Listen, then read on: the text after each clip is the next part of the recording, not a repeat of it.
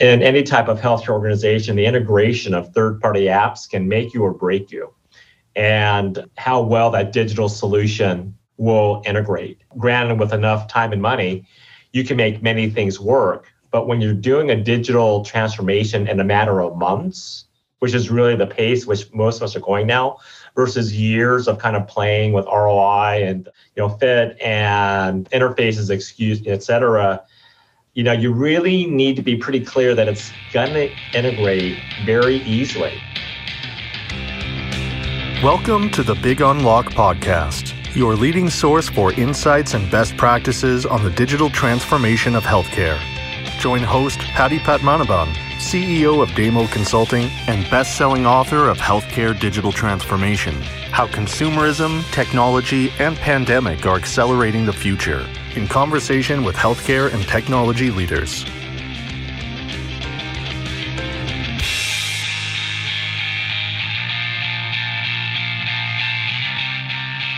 Hello, everyone, and welcome back to my podcast. It is my great privilege and honor to introduce my special guest today, Ray Lowe, SVP and CIO of AltaMed in California. Ray, thank you so much for setting aside the time and welcome to the show. Patty, thank you for including me today. Thank you so much for that. So, Ray, why don't we jump in and maybe for the benefit of our listeners, you could tell us a little bit about AltaMed Health and the patient populations that you serve. Sure, I'd be delighted to. So I'm Raymond Lowe. I'm the CIO and Senior Vice President for AltaMed Health Services. I've been with the organization for 3 years, and in this time period, we actually have completed a complete digital overhaul of the enterprise, including technology, applications, patient engagements. More importantly, who AltaMed is we actually serve over 300,000 patients at over 50 locations in the greater Los Angeles and Orange County areas with over 1 million visits per year. We provide services to the Medicaid, underserved populations that are primarily Latino and multi-ethnic, and many of those are 200% below the poverty level and 40% are pediatrics. Some of our services include primary care services, women's services, pediatrics, HIV/AIDS, outreach. We also have programs for all-inclusive care of the elderly. And we also have 2 other companies. One is the AltaMed Health Network, which is a restricted Knox-Keene, again, focusing on Medicaid insurance product, as well as a managed care organization known as Altura. Thank you for that background. Now, I am obviously very, very interested in learning about the complete digital overhaul that you refer to, and that will be the focus of our conversation. Before we jump into the digital transformation journey at AltaMed, I just wanted to touch on one thing. I understand AltaMed is also a pioneer in the use of the patient-centered medical home concept, the PCMH concept. Could you care to talk a little bit about that experience and how that has worked for your population? Sure. So, as you stated, PCMH, or patient-centered medical home, AltaMed actually started this in 2011, so we have a bit of time working on this. We started with our pediatrics populations in joint cooperation with Children's Hospital Los Angeles, and we also utilized the PCMH approach on our senior services. At its core, what PCMH is, it's a way of coordinating care for our patients. It also means adjusting our processes and care efforts to treat the whole person. Within our PACE program, we have nurses that manage patients, ensuring they receive regular treatments, required medical equipment, special referrals, and other type of clinically related activities. But we also provide PT, OT, dental, and socializations to help them vibrant. And we expand this even further, including interdisciplinary care, which is our social aspects, and social determinants of health. So for our PACE seniors, our teams work to address both the clinical, the social, the interdisciplinary, and any type of SCOH things that can impact them and their overall well-being.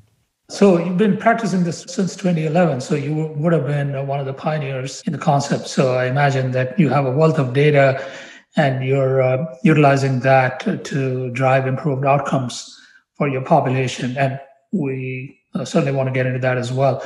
So you mentioned, Ray, that you're now coming out of a 3-year digital transformation, digital overhaul, as you mentioned it. Can you tell us a little bit about that? What were the top priority areas for that program, and what kind of programs are currently operational at AltaMed? Yeah, so our priority is really providing quality care without exception. And from a digital health perspective, that really means patient-centric care, where, when, and how they want it. AltaMed provides care for essential workers. Many of them, again, are low income in underserved communities. And this is a patient population that has been inadvertently left behind, I would say, due to the digital divide that does exist out there. And so as we plan our strategy, first and foremost, we want to have a mobile-first strategy that provides care with flexible walls, both inside and outside of our brick-and-mortar facilities. The second thing that we do with our digital health strategy is that we leverage our Epic MyChart. We call it My AltaMed Portal for patient interaction and messaging. We went live with Epic in October of 2019 in a 10-month implementation cycle. And the interesting thing is we were barely 5 months from our go live when the pandemic hit. And the digital solutions that we built, telehealth, remote patient monitoring, patient engagement strategies, those are all centered around My AltaMed and the MyChart of Epic, so that we can have the rich clinical information and stay in good contact with our patients around there. You also got to think in March of last year, if we draw that as a starting date, we had on our roadmap the virtual health, the televisits, and RPM. And my diet partner and I, we were evaluating who would be possible candidates that we should be looking at. And for instance, on the RPM side, you have Vivify, Livongo, VitalTech, McKesson, and other ones that we were having conversations with, but we had not selected one. And then even in terms of the televideo, we're making and having conversations with American Well, BidYO, Cisco Extended Care, and others, really to find out what would be the right solution for the organization. So in our digital journey, right, we learned quickly, again, through the pandemic, that we had to be able to deliver a televideo platform around that. The third area we're looking at is transitions of care and managing our patients in the hospitals, beyond our hospitalists, and case management. This is all about data interchange, and being able to mine the data so that we can actually have timely data and we can do the proper clinical interventions. A fourth area we're looking at would be in our women's services and their pregnancy journeys.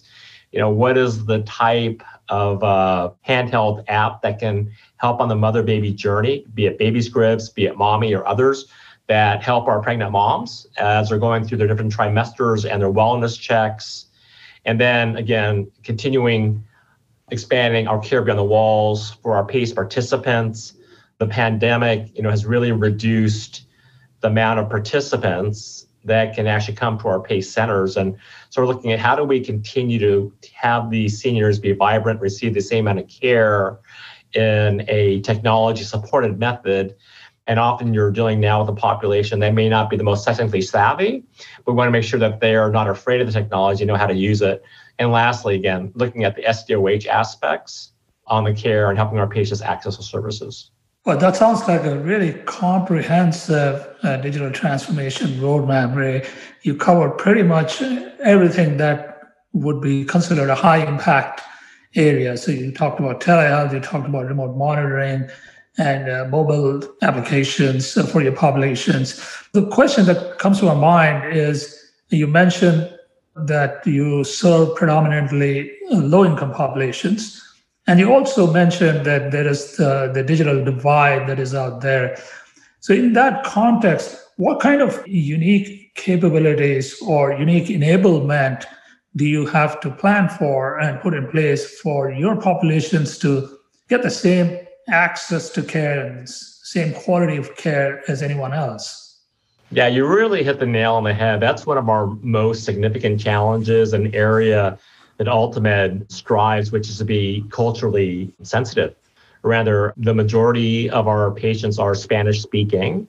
They may only have a third or fourth grade education. So how do you communicate with them? When you start even at the top with Epic Systems in Verona, Wisconsin, as we launched our My AltaMed MyChart, Our cultural linguistic folks, they know go the Spanish translation.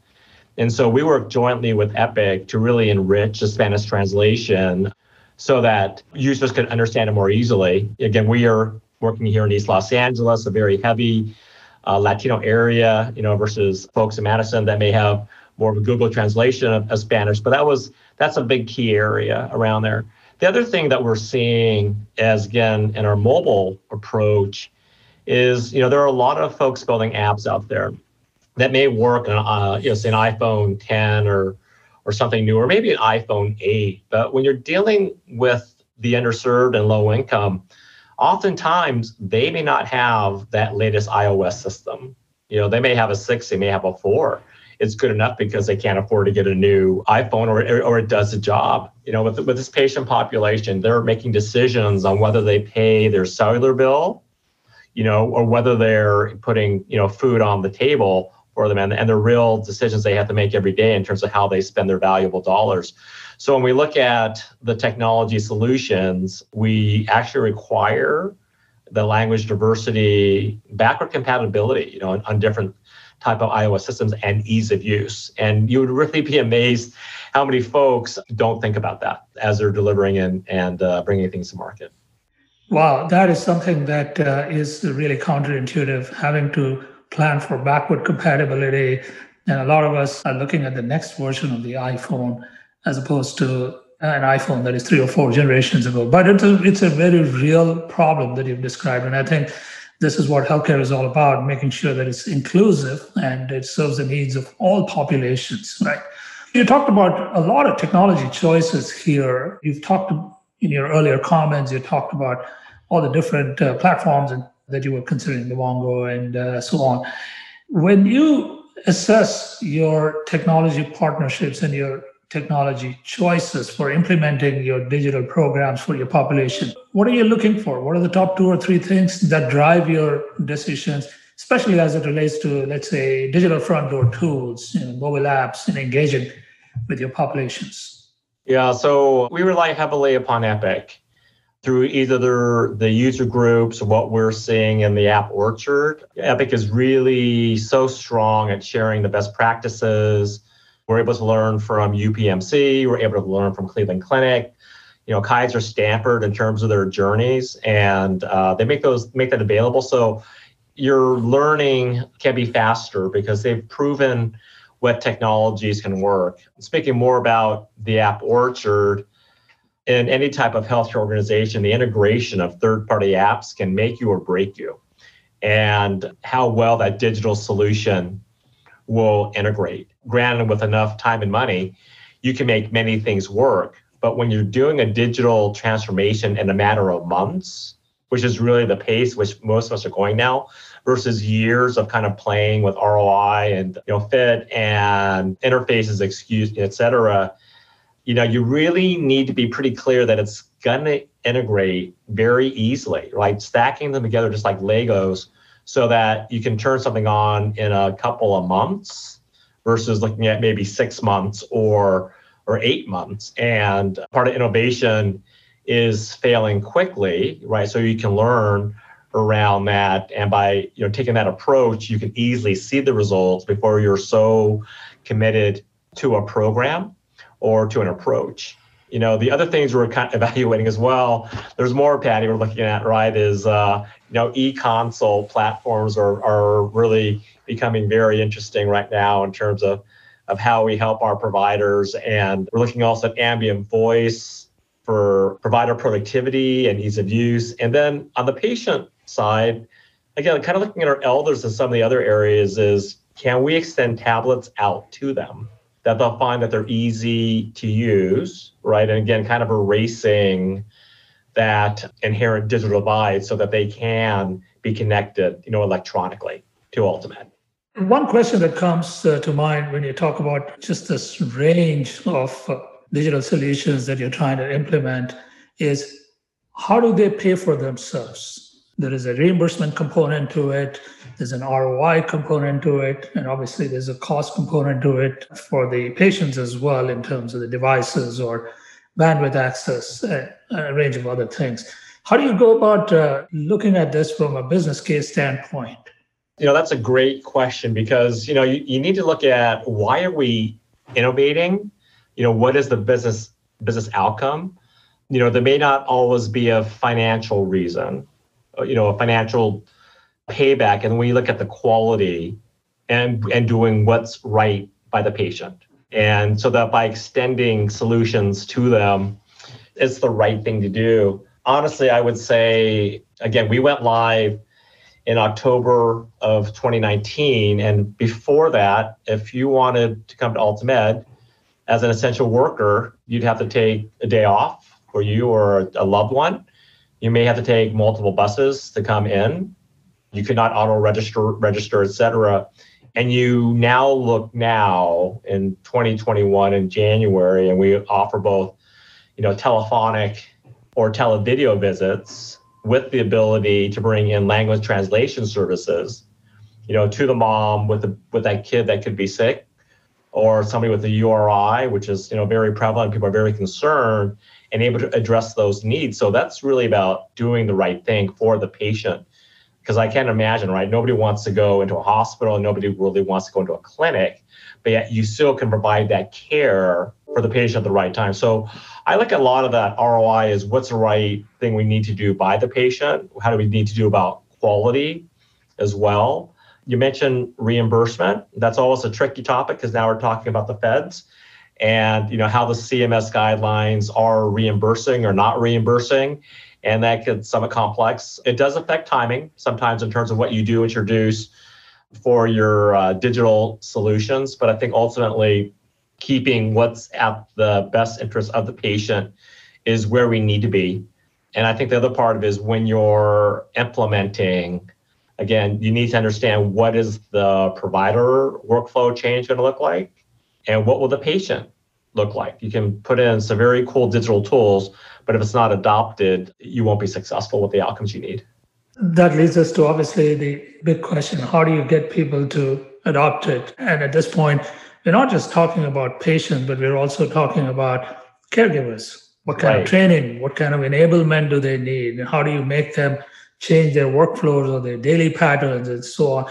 This is not new to you. This is a universal challenge across all of healthcare. Can you talk about one or two things that you consider as successes in this regard in driving adoption? Yeah, so I can use a language and I can use a televideo as both examples because they're all very new. Again, if we go back to, it was April 8th of 2020 that the CEO came to me and said, give me a video solution. And I'm like, gee whiz, right?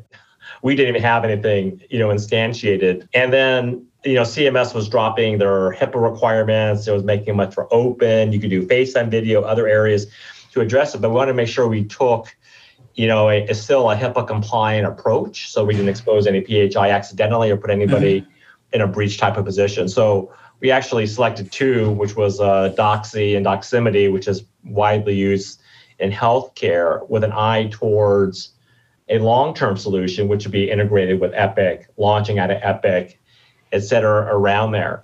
It's a change moment, right? We got it to work. We created the correct flows and templates inside of Epic. We trained the providers, and yet there was a lot of confusion because they really didn't know. And, patients didn't understand, I'm supposed to click here or going into a black room. It was really very challenging, right, in terms of driving the adoption.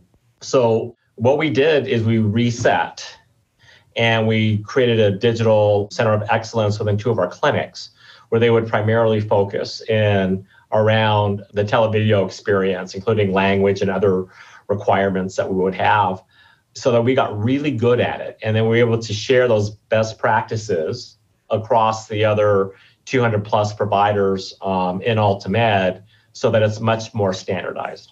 The other thing we did as well is from a training perspective, my training team was certainly conducting a lot of distance training, web training as a norm, and we weren't getting the results. And I said, folks, you need to go meet the providers where they are. And we could do Zoom training, WebEx training all day, right? But they're not quite getting it. So we really, double down, triple down on the hand-to-hand training with the folks. They had hours working with them in the clinic, so that they're, again, able to be much more comfortable, right, with the usage of the tool. Yeah, those are very interesting examples. You talk about innovation.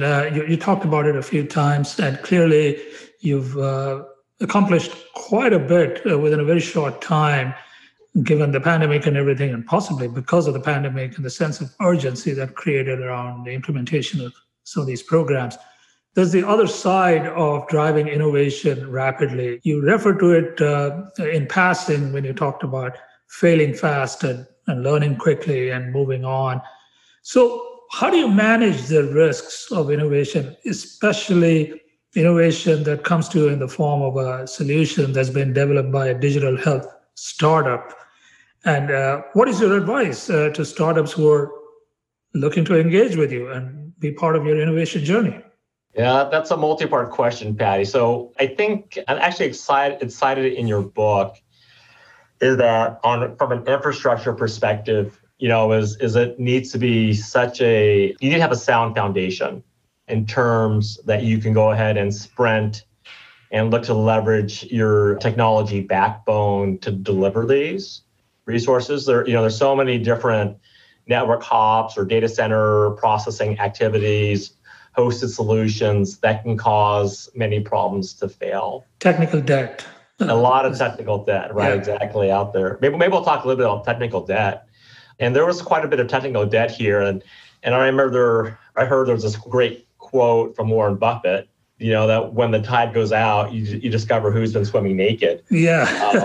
You may have heard that one, right? I've heard that one. Yeah, I love that quote. And, a lot of folks, I think, that have been ignoring their technology infrastructure, just putting it off, extending the life, they were caught when the tide went out.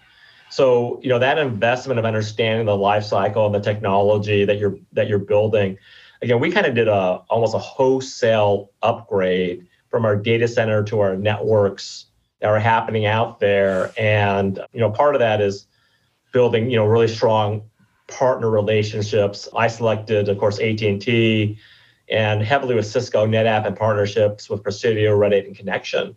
And I had to leverage those technology partners and their thought leadership where I had gaps in my own team's ability to deliver.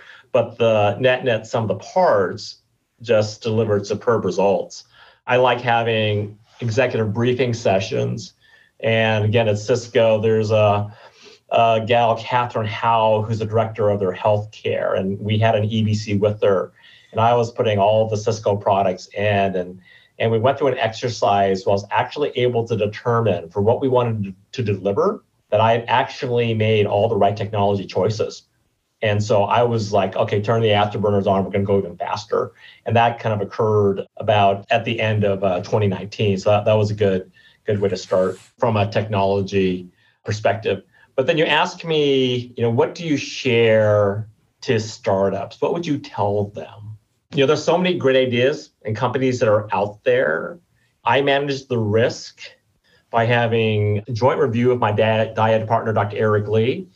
He'll look at the clinical expertise and how the workflow is and the experience and what is seen. So we're able to assess it from a clinical perspective. And I look at it from an overall systems perspective, interoperability, security, how it works in the overall ecosystem, whether it's a sound business decision, et cetera, and ideating between the two of us, we really ultimately kind of come up with a very solid solution that we're very confident, as we move ahead. But on the startups, I think they need to have a very clear vision of what problem they are trying to solve. I know that some folks say that they will do RPM primarily for diabetes management and that they're going to be moving to a CHF type platform or COPD or other type of chronic disease states. I appreciate that honesty, right? They tell me what they're really good at and where they're going to, so I know where to baseline from. Where I get a little more perplexed is when they'll tell you they can do it all, also known as advertising, but not as design. I think is a word they say. That's very disappointing. And then when people also underestimate, the integration activities, or they don't have good technical resources, right, to make it easy for the health system to ingest the product and start getting results, because ultimately you want us to be your evangelists of why this product is the best thing sliced bread, and this is the outcome of what we've been able to achieve by them. Yeah, I think that's great advice to startups. I wanted to touch on one other topic, Ray. This is to do with the governance model. You mentioned that you have a clinician partner with whom you work very closely in determining how to roll out these programs, what programs to roll out, and how to roll them out, and what kind of technology foundation you need to have in place, and so on. Can you talk a little bit more about your governance model? What is the governance structure for driving these initiatives? Do you have a board level, C-level approval? How do you prioritize? Can you talk a little bit about how do you fund it? How do you prioritize it and implement it? Can you talk a little bit about your governance model? Sure, I'd be happy to. The term digital is a very broad term. Right. Yeah, it really is very broad, right? Depending on who you talk to, it means different things. And, fortunately at AltaMed, we do have a structured governance process. It's overseen by our executive governance leadership committee, which I'm a member of. It's basically the C-suite where key decisions are made. But then, I look at there's really, 4 areas that you drill down into. One part of it is the digital engagement or the patient front door, which is your website, your social media, your CRM, patient engagement activities. Another key area, of course, is going to be your clinical digital, which is tied to your EMR and the related applications and how that's working. Again, we try to leverage as much as we can out of Epic and the MyChart as versus looking at third-party apps that have to bolt on, because Epic is very rich. The technical digitalization, which many of the hardware vendors also want to talk to you about, on the data center and hyperconverged and SD-WAN, those are managed primarily under my direct purview. And then as you look at innovation and disruptive areas, and this is business strategic oversight with, as I spoke earlier on, women health, RPM, and how we can leverage other type of e-services. So each of these 4 contribute to digital. I may have left out a few other areas that are out there, but to me, I kind of like to keep a top 10 list that I review with the CEO so that I stay aligned with the CEO's plans of what we're supposed to be executing. The budgeting and prioritization is an art. There are lots of asks that come up, and there are lots of shiny coins that are thrown out there. But again, through maintaining focus on one of those top 10s, and if other things come up, perhaps we can fit them in under a sub-project of one of those top 10s. But as you look at something with a significant investment, we look at what is the total cost of ownership, what's the ROI, and what are the KPIs that we will be achieving, and are we going to be achieving those? For a very large investment, say over 10 million, we may bring in outside consulting to help us vet through it, so we really understand how we're going to be achieving those type of KPIs. But it ultimately has to make good business sense, good financial sense, and we really should not be doing technology just for technology purposes. We need to have a strict business outcome to it. Right, that's very comprehensive. We're almost out of time here. I want to ask you just one final question here. If there's one best practice from your experience with digital transformation at AltaMed that you would like to share with your peers, what would that be? Patty, I would say this. I'm at late in my journey on this. And as I've been able to review your guys' book, it's really good. Thank you. It lays out the steps, the technology, the approach. So I think if you're trying to figure out where and how to go on your digital journey, if you use your book as a reference, it will be very helpful.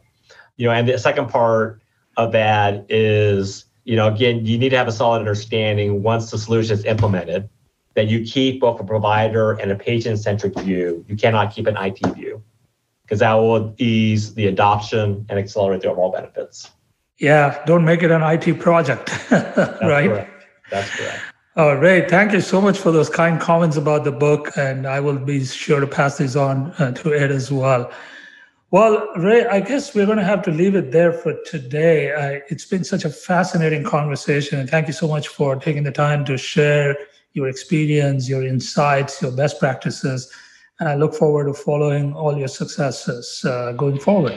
Thank you. Thank you for including me today. I really enjoyed our time.